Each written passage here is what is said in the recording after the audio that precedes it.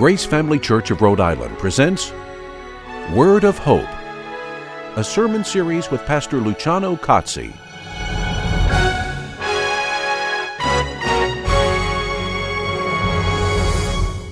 Welcome. The Word of Hope sermon series is a ministry of Grace Family Church of Rhode Island. It was instituted to bring sound teachings from the Word of God to as many people as possible. As you listen to this message, it is our hope and prayer that the Lord will bless you through it and bring you hope, comfort, and guidance. And now, Pastor Cozzi.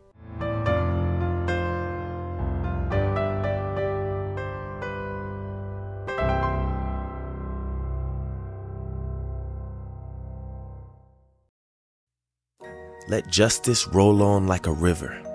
Let righteousness be like a mighty stream. May the dividing wall of injustice fall, so we may all sit together at a common table.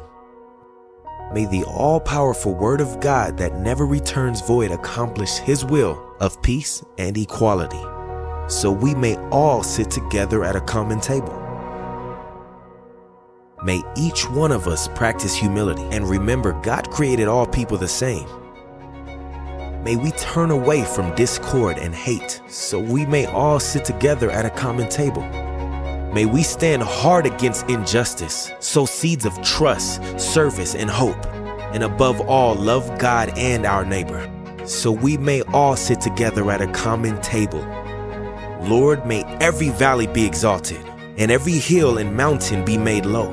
May the uneven be made straight, the rough places made smooth, so we may all sit together at a common table. Amen.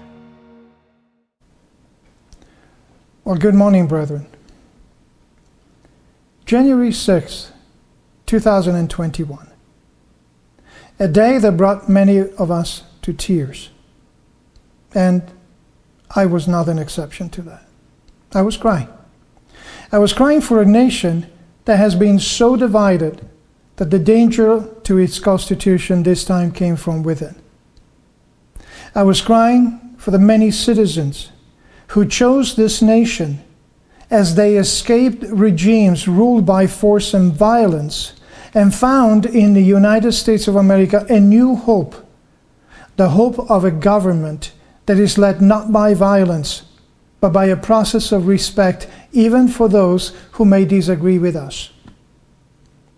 I was crying for my children and for my grandchild, wondering what we have come to and what kind of country are we passing on to them. I was crying. I was crying for our representatives and senators who were in danger as shots were fired into the chamber while they were asked to stay down on the ground before being evacuated to safety. I was crying for the people who were injured, for the 5 who were killed, and for the many families in grief. But I was also angered, deeply, deeply angered, by the mockery of leaders and followers who pretended to be Christians and who, carrying the name of Jesus on their flags, chose to participate in a violent attempt to undermine the government. I was appalled and horrified to see not only the halls of our democracy violated, but also the name of our Lord and Savior Jesus Christ desecrated and blasphemed by being carried and displayed on flags and signs during such despicable acts of sedition committed in the name of people who took a vow to uphold and defend the Constitution. A Constitution, by the way, that many servicemen and servicewomen have given their life to defend. As a Christian, I have to admit I am ashamed. I am insulted. I am outraged. But I am also encouraged. I am encouraged by the fact that such acts of violence have not stopped a transition. I am encouraged that our legislators gathered once again to complete their work according to the mandates of the Constitution of this country. I am encouraged by the fact that those who participated do not represent the majority of Americans, nor the majority of Christians. And I'm encouraged by a renewed desire from both sides to work together and regain what has made this country, this United States of America, the chosen home of so many people in the past and in our generation. I am encouraged by the fact that as Christians, we serve a sovereign God who has overcome this world. He's a God of peace who will bring true and lasting peace to this world, but He will not bring it by a political party or by political leaders. God will bring His peace, that peace by His Spirit and His presence. And this is not just hope. It is a fact. A fact we can all count on. Peace, true peace for the whole entire world, is not just a dream. It's a reality that is coming. I am encouraged by the fact that we worship a God who cannot be controlled by human power. He cannot be controlled by greed, and whose kingdom, as Jesus Himself stated, is not of this world, but will one day saturate this world with His presence, with His peace, and with His joy. As a Christian and a pastor, I feel like I want to shout. I want to shout loud and clear that while Scripture calls us to respect our leaders, it does not call us to worship them. I want to shout as loud as I can that our job as followers of Jesus Christ is not that of promoting any political party as our Savior. We already have a Savior, and Jesus Christ is our Savior. That Savior, Jesus Christ, is the one who commanded us to love one another even as He has loved us. In fact, to love even our enemies the way God loves. Sacrificially. Giving instead of taking. Being willing to love the enemies. Yes, even those who don't agree with us. Yes.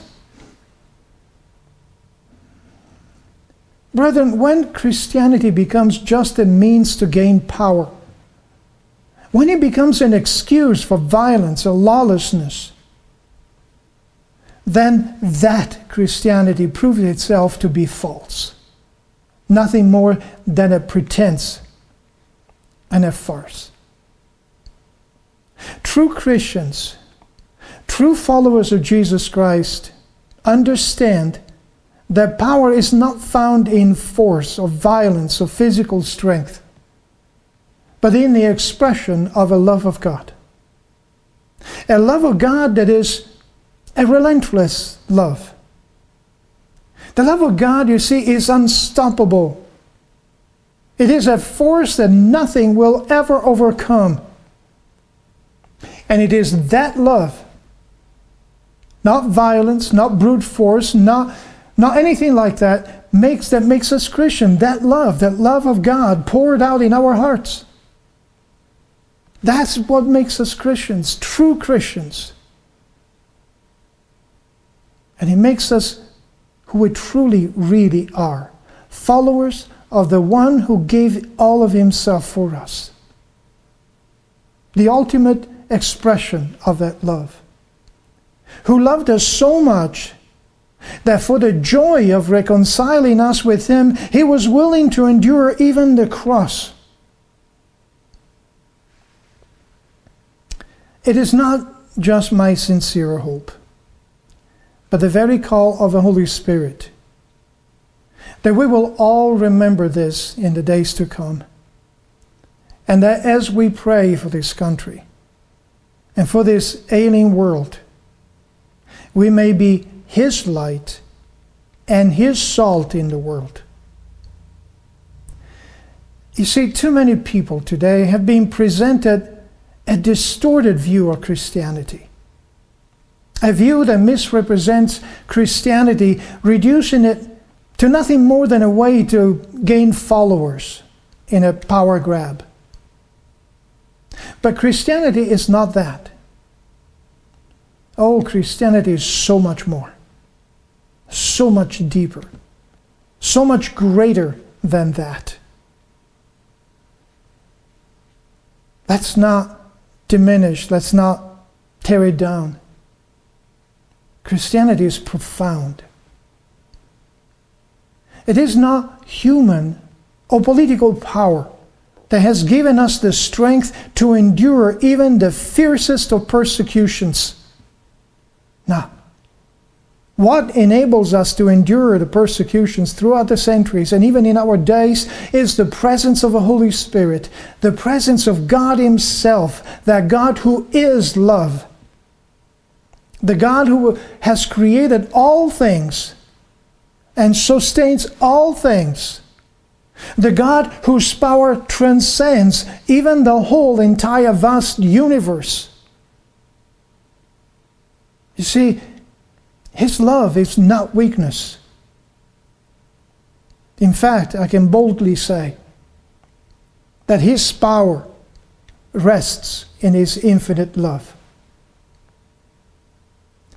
Brethren, it is in the first chapter of John, the Gospel of John, that we read who we actually worship and follow.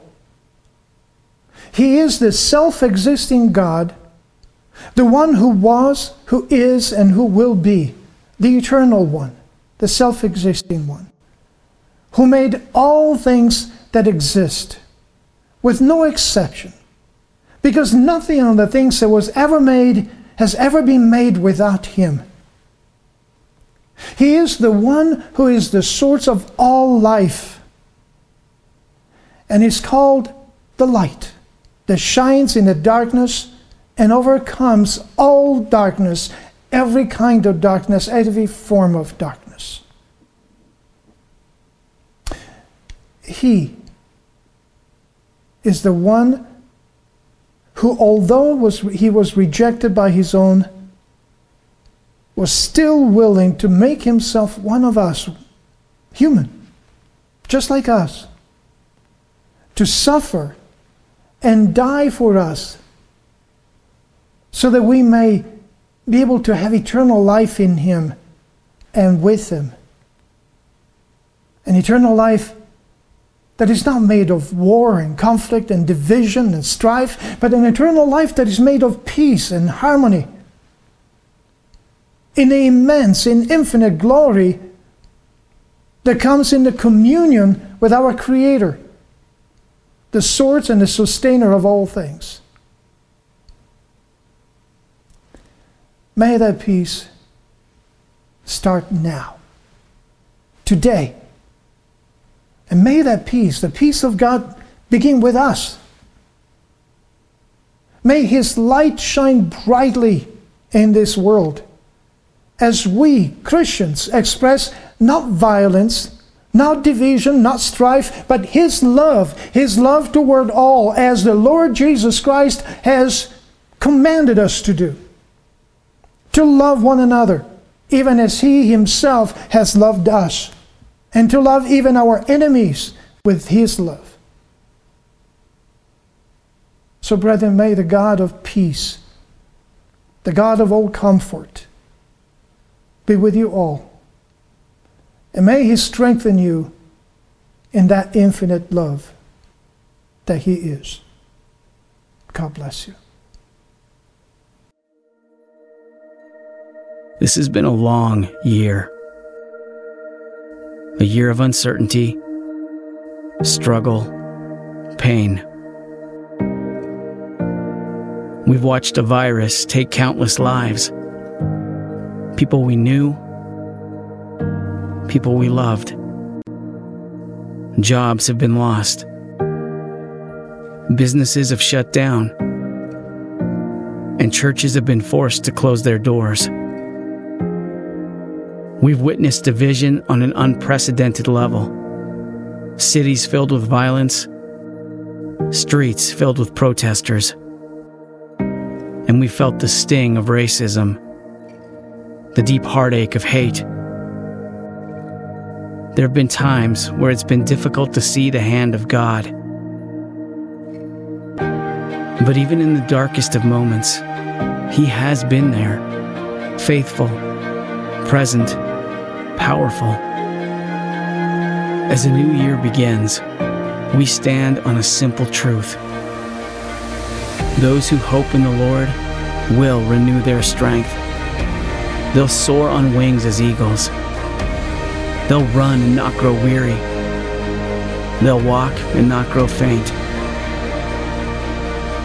We don't know what this new year will hold, but we know that it's held by a God whose mercies are new every morning.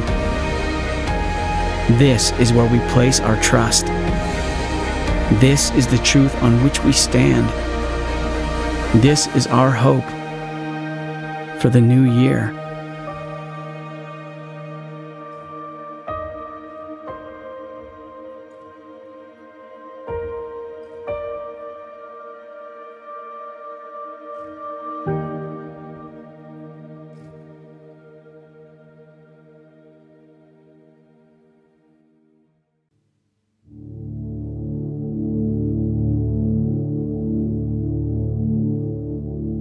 Lord, make me an instrument of your peace.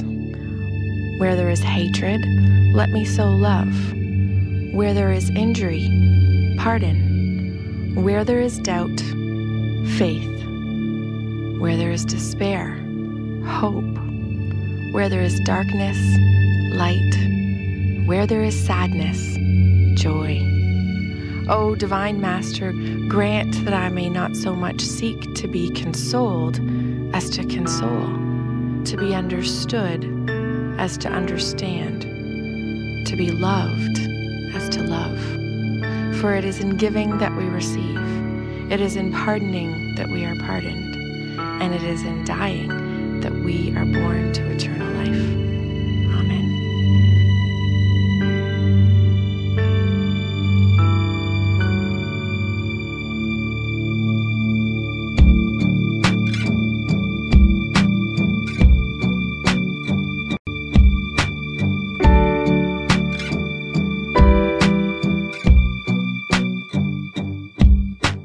When I look into the face of my enemy, I see my brother, I see my brother.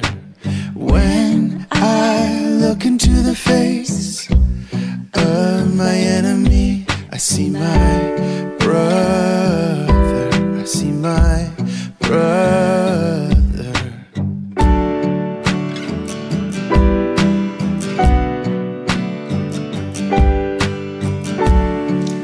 Finally, all of you, be like-minded and show sympathy, love, compassion, and humility to and for each other, not paying back evil with evil or insult with insult, but repaying the bad with a blessing.